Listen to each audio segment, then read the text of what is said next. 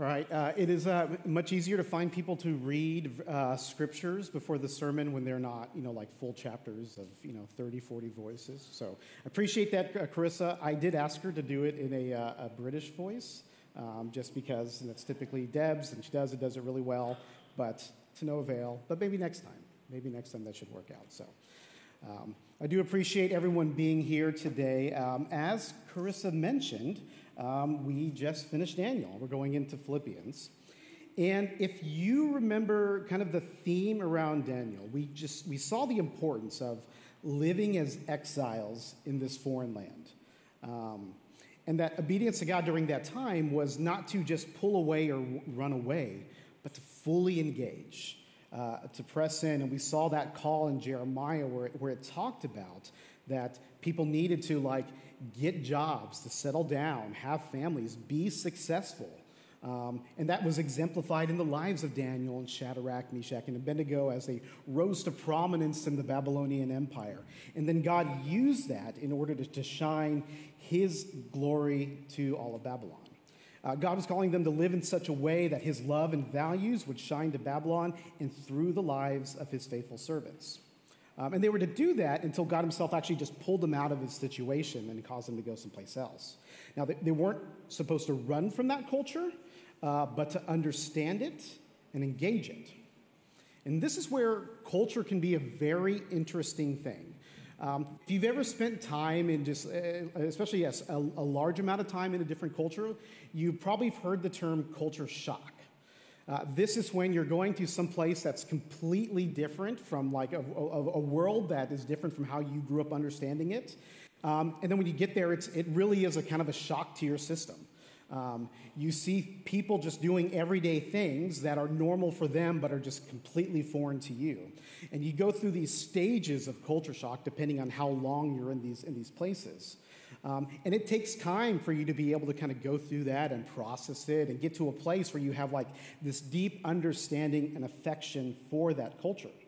And oftentimes, we really do take for granted how culture overall just kind of influences us or affects us. So here's kind of a personal example from me.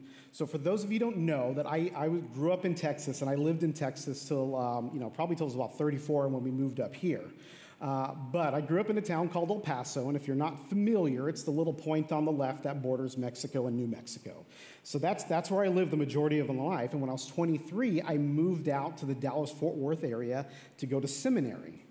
Now, being at seminary, I was not just around, the culture of Dallas-Fort Worth, which is much different than El Paso, but I was also around people from other states, from Alabama and Oklahoma and Mississippi.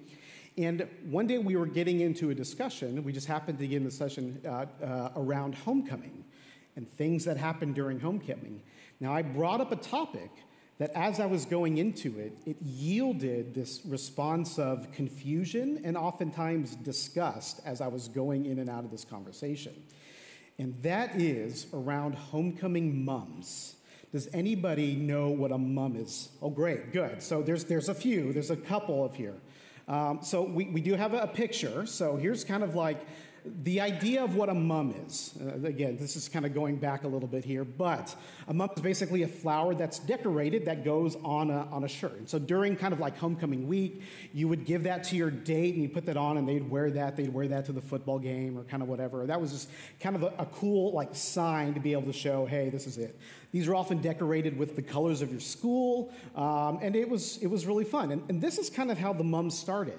Now, over the years, if you've ever heard the phrase, everything is bigger in Texas, it also goes to mums. So this grew into something very simple and wholesome, as you can see from the photo, to, Alexa, if you can show the next one, to these monstrosities. Now, these mums basically would cover somebody's entire torso and go down to their feet. There were times where they would actually drag along, and you can hear, they would have bells in them too, so you would hear bells coming down the hallway. And really this was a status symbol when you were in high school. If your date could afford this giant mum, it really meant something. It was so much so, like, certain high schools had rules about, like, what you could have on your mom. Like, Courtney can tell you, like, freshmen were required to only have, like, 1 or 2 colors on their mom, and then that got progressively more as they became seniors, where they can just kind of go all out. A lot of times, like, if you're, like, if you played soccer or football, that would be kind of decorated on the mom itself. So it's insane. It's crazy. In my mind, I thought everybody knew about this, right? Like, how not? I mean, this was it. Like, everyone should know about moms, but really no one did. Such a crazy thing. So oftentimes what happens, because of our own kind of culture, we'll start talking about certain subjects, and there is going to be this natural disconnect. Because even though a lot of times we use the same, what we call dictionary vocabulary around certain things, the actual, like, meaning of those words can be different depending on kind of the hearer. And so because of that, in order to kind of get to know people and be able to speak and engage with people in a loving way, you really have to get to know that culture, and you have to get to know the people in that culture. So we're going to start with a little bit of history around Philippians. So the Philippi was actually named after Alexander the Great's dad, Philip II. And it was a city that had very minimal Jewish influence. In fact, there was no evidence that a synagogue ever existed in Philippi. The city itself was very important. In fact, it existed in what was called the Via Egnatia, which is this military road that was very, it was key for the military, for commerce, and also was a very popular trade route. And if you're familiar with a little bit of kind of the history around Rome itself with Julius Caesar, this was a time when Mark Antony and Octavian were fighting Brutus and Cassius. And so, in fact, Mark Antony and Octavian defeated the armies of Brutus and Cassius at the Battle of Philippi in 42 BC, and this led to Brutus and Cassius actually committing suicide. So that's kind of essentially kind of how the Roman history started to play out here. Now, it did become a Roman colony, and everyone there had the rights of Roman citizens. And because of this importance, military veterans were granted land there. And this was a very strategic move that the Emperor of Rhodes said, hey, this is an important city. We're going to put as many military people in this city as possible. Now, I grew up in a military family and in a military town. So El Paso, also being on the border, it has a giant army base there. And so there was a couple things. A lot of the same type of values and culture that were present in the military automatically kind of gets transferred down to kids that are in the military. So, we were taught to, like, have grit, to, like, work really hard, to push through every single situation. You can push through and you can fight through pain. Like, you can deal with anything if you set your mind to it. So I have a great example. My soccer coach, he was a very, very interesting guy. So he was a state wrestling high school champ. He went to college. He wrestled in college and became a national champ there. He also played football. In fact, he played a couple of years in the NFL. Now, at the time when he was our soccer coach, he was actually a drill sergeant in the military and a bodybuilder. So if I can kind of paint the picture of what this person looks like, just giant muscles kind of just bulging out of his arms, these veins popping out, and like he wore probably the smallest shirts that you can find as well. And he loved to yell. He loved to yell. So, and I have this one instance that's kind of just ingrained in my mind as an interaction that I had with him. I was having, a fairly bad game one day, and I was just getting kind of onto myself, like nothing was working out, and I was just, I'm kind of beat down. I was like missing like shots that I should have been able to make, and I made some mistakes on defense. And now when that happens, typically you would go to the coach, and the coach would be like, hey, it's okay, buddy, just keep going, it's going to get better. That was not his reaction. So his reaction to me was, George, if you don't start doing better, I'm going to put my foot so far up your butt, it'll be Monday till we take it out. Now, this was disturbing on a couple levels. Number one, I was like 10 or 12 at the time. So that was the first thing. Number two, it was Saturday. So I knew we had a couple days until Monday. So that was kind of a long time that I didn't want that to sit there. And honestly, it really just didn't stop with soccer. Like, I once had a third grade art teacher tell me that she was going to hang me by my toes and shoot me at dawn. Okay. Now, I told my parents that, and it was like, okay, well, what were you doing? And I was like, well, okay. So this was the 80s when this happened. It was a much different time. So, teachers said things like that to children. But that was essentially my culture. My culture was essentially telling me that, hey, you have to be in line, you have to work hard, you have to grit through it, and if you're not going to do that, you're going to be kind of pushed in that way. Right? And to be honest, that's something I had to break as I'm older. And it's something I still kind of have to break. Like when I get into moods where things aren't going the way that I want them to, it's really easy for me to get into the all right, everybody needs to start doing this. And my kids can definitely tell you, when I get in those moods, they know it. And so those are all things that we have to break. So all that being said, oftentimes the military life and the military culture is a culture that values things like being hard-nosed, about keeping the status quo, and they often emphasize their Roman loyalties. In fact, most of the Roman citizens in Philippi were extremely well off, and the entire culture was very self-sufficient. We see Philippi for the first time in the story of Acts. And this was Paul. He was during his journeys. It says that he was trying to go into Asia, and the Spirit wouldn't let him do. And then he had this dream where this man was reaching out to him and says, hey, cross over to Macedonia and help us. And so we see that story. And one of the very first interactions we see in verses 13 and 14, where it says, on the Sabbath day, he went outside the city gate by the river, where they expected to find a place of prayer. We sat down and spoke to a woman gathered there. A God-fearing woman named Lydia, a dealer in purple cloth from the city of Thyatira, was listening, and the Lord opened her heart to respond what Paul was saying. So here you have Lydia, who was a God-fearing woman. Now, what typically would have meant when you hear the term God-fearing woman is somebody essentially that kind of adhered to a lot of the Jewish beliefs, but because there wasn't a temple or a synagogue, they really couldn't fulfill all the rules around kind of the Jewish religion. So they kind of had this quote-unquote fear of God, but they weren't officially Jewish. And it was this woman who was essentially the very first convert in Philippi. Now, the next interaction we see is a story of a slave girl who had this, basically she was possessed by a demon that gave her the ability to see the future. And her owners made a lot of money off of her because she was able to do that. And so there became a point to where she kept following around Paul and Silas. And as she followed them, she would cry out, these men who are proclaiming to you the way of salvation, they're the servants of the Most High God. Now, she wasn't doing this to be nice. She was doing it to cause problems.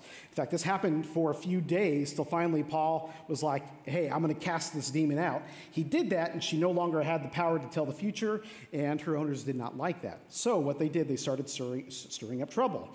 And what we see that in Acts 16, 20 through 21, it says, these men are seriously disturbing our city. They are Jews, and they are promoting customs that are not legal for us as Roman to adopt in our practice. In fact, saying that anyone or anything that was above the emperor, or just like Babylon above a king, saying that was anything above them or should be worshipped, was completely against the law. And so they riled up the crowd. They got them beaten and flogged, which kind of turned out to be a bad idea because they didn't realize Paul was a Roman citizen, and then citizens, you really weren't allowed to do that. There was a due process.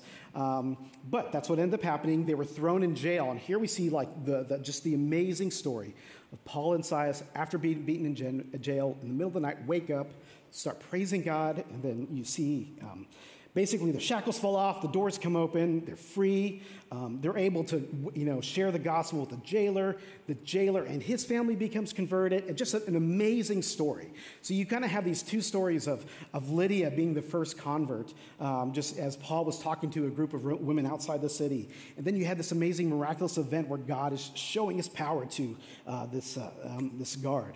And this is how the gospel first came to Philippi. Now, when we get into the book of Philippians, one thing to note that a lot of people believe that this is one of Paul's most personal and pastoral letters. So much so that he uses a lot of words and terms in here very, very carefully.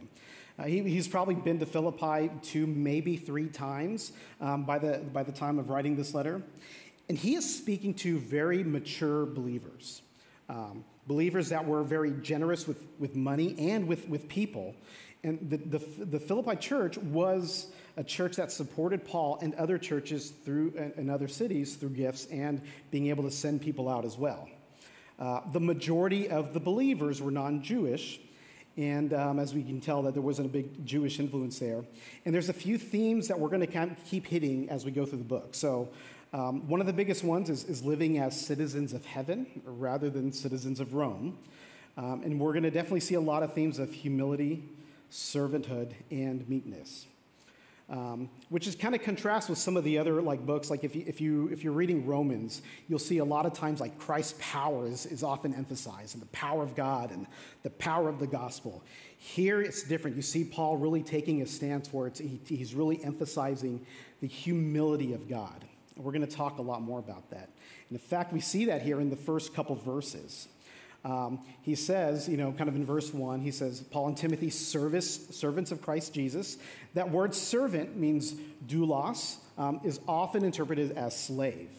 Other times when he's writing his letters, he'll use apostle, but here again, purposely using words that denote humility and meekness.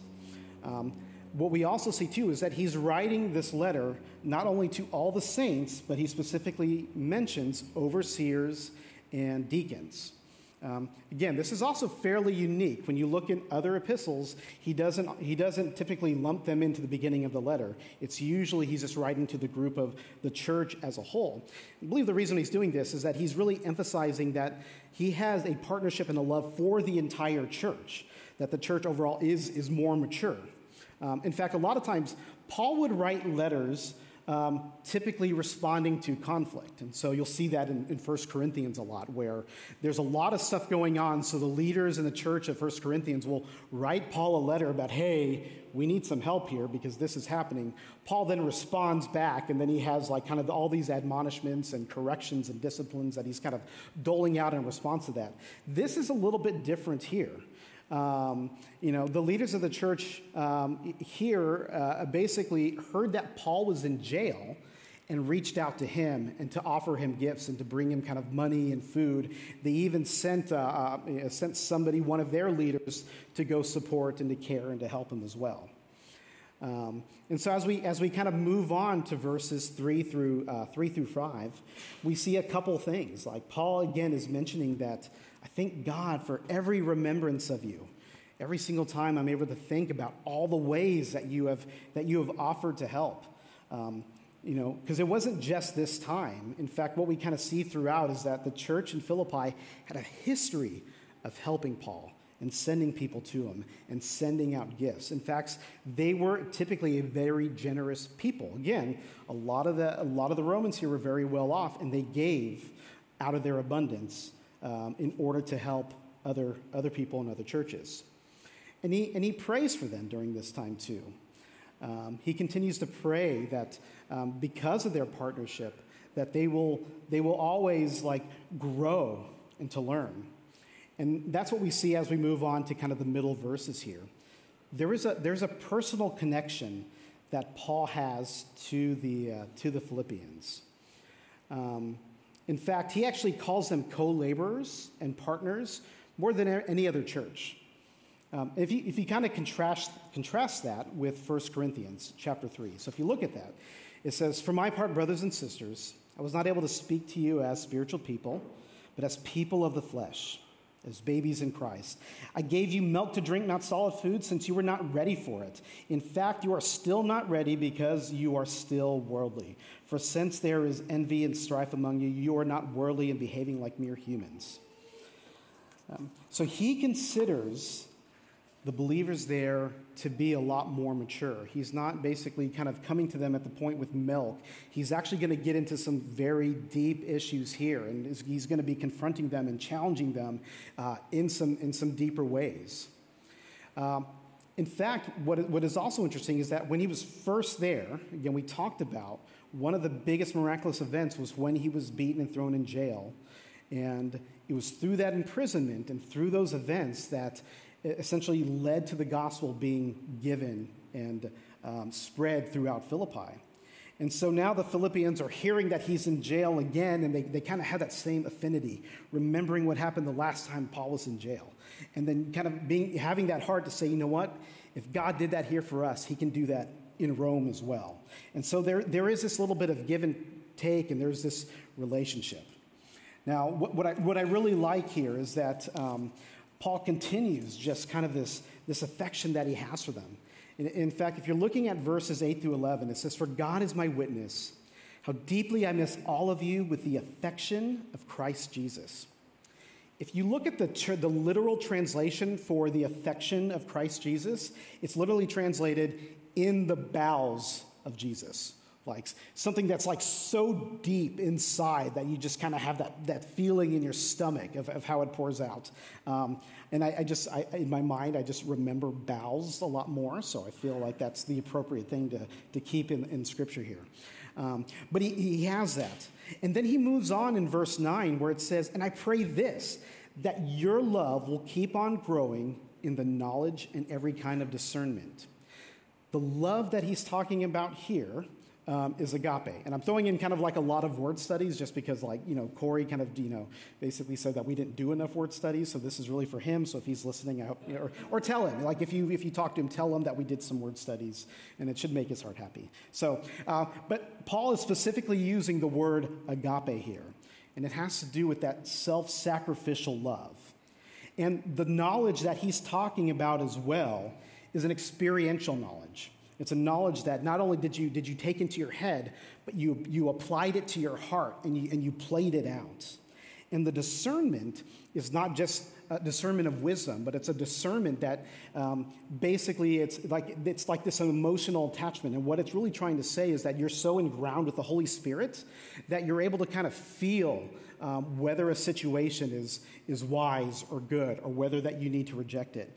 And so this is the call, that these are traits that the Philippian church already had, and he's asking them to continue to grow in those ways. And then it moves on a little bit later here in verse 10 where it says that you may approve the things that are superior and pure and blameless in the day of Christ. So another word for superior is actually, you can say excellent. So if you've ever seen Bill and Ted's Excellent Adventure, at the very end of the first movie, do you know what they say? Does anybody remember kind of like what that is? Like his big Keanu Reeves moment? What does he say? Like if you know it, say it, man. That's right. He said, "Be excellent to one another." That's my Keanu Reeves impersonation, so you're welcome. Be excellent to one another. So, very biblical. This is what it is. So remember that. If you ever see the movie, I would recommend it. And then just know that this is very biblical. And what are those things that are excellent? Well, again, we're going to go back to 1 Corinthians. We're going to be looking at chapter 12 and 13. And in chapter 12, there's this argument that's going on, and people are arguing about, okay, which gifts are the best? Is it gifts of service? Is it prophecy? Is it our pastors? Like, what is the best? And basically what Paul is saying, listen, you don't need to be fighting. Like, you're all supposed to have different gifts, but you're all part of the same body, and all those gifts come from the same Spirit, so we shouldn't fight over them. And it concludes in verse 31 where it says, "But instead, desire the greater gifts." What are the greater gifts? Let's look at chapter 13. And he says, "If I speak in humic or angelic tongues but do not have love, I'm a noisy gong or a clanging cymbal. If I have the gift of prophecy and understands all the mysteries and knowledge, and if I have the faith so that I can move mountains, but I do not have love, I am nothing. And if I give away all my possessions, and if I give over my body in order to boast, but I do not have love, I gain nothing. Love is patient. Love is kind. Love does not envy. It is not boastful. It's not arrogant. It's not rude. It's not self-seeking. It's not irritable. It does not keep record of wrongs. Love finds no joy in unrighteousness, but rejoices in truth. It bears all things. It believes all things. It hopes all things. Endures all things. Love never ends. As for prophecies, they will come to an end. As for tongues, they will cease. But as for knowledge, it will come to an end. And in verse 13, he says, "Now these three remain, faith, hope, and love, but the greatest of these is love." And then he kind of continues on a little bit in Galatians in 5:22-23, and he talks about kind of the fruit of all of this, and the fruit of the Spirit is love, joy, peace, patience, kindness, goodness, faithfulness, gentleness, and self-control. So really what Paul is saying in these verses is that their love, this self-sacrificial love, would grow based upon this applied knowledge of caring for people and living that out. And then through discernment, through the Holy Spirit, of being so enraptured with the Holy Spirit that they have this discernment. And that love would produce a character that is recognized by the fruits of the Spirit. And that this only comes from Jesus Christ. Now, if you read the email, you'll notice that there was a link to a video in the email. And what that video does, it kind of talks about the structure of Philippians, and that the entire book is centered around a poem written in chapter 2, verses 5 through 11. And this is probably something we're going to come back to often here, but that poem is, adopt the same attitude as Christ Jesus, who existing in the form of God did not consider equality with God as something to be exploited. Instead, he emptied himself by assuming the form of a servant, taking on the likeness of humanity. And when he had come as a man, he humbled himself by becoming obedient to the point of death, even the death on the cross. For this reason, God highly exalted him and gave him the name that is above every name, so that at the name of Jesus, every knee will bow in heaven and on earth and under earth. And every tongue will confess that Jesus Christ is the Lord, to the glory of the Father. And this is the gospel. Paul is taking this gospel, and now he's applying it to this culture, and honestly is probably pretty self-reliant. And again, he's not telling them that they have to leave this culture, but they need to press in, and they have to be different. And he's telling them that this good work, the good work that he's saying, hey, that needs to continue, it was their salvation. And that salvation, it wasn't because of their self-reliance, and it wasn't because of their social status. It wasn't because of their wealth. That good work started with their submission to the person of Jesus. They're supposed to engage to show that their neighbors, that they are first citizens of heaven, and heaven's values is different.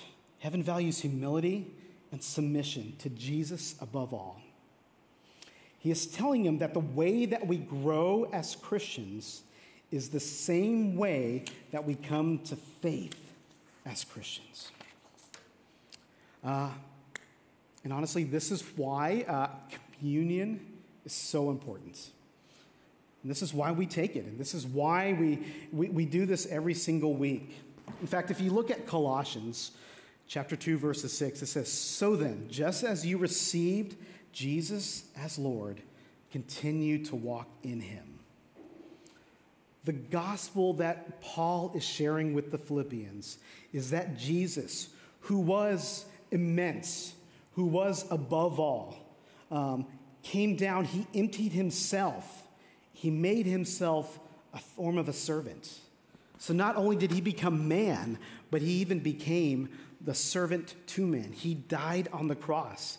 He took on our debt. He paid the price for our sin.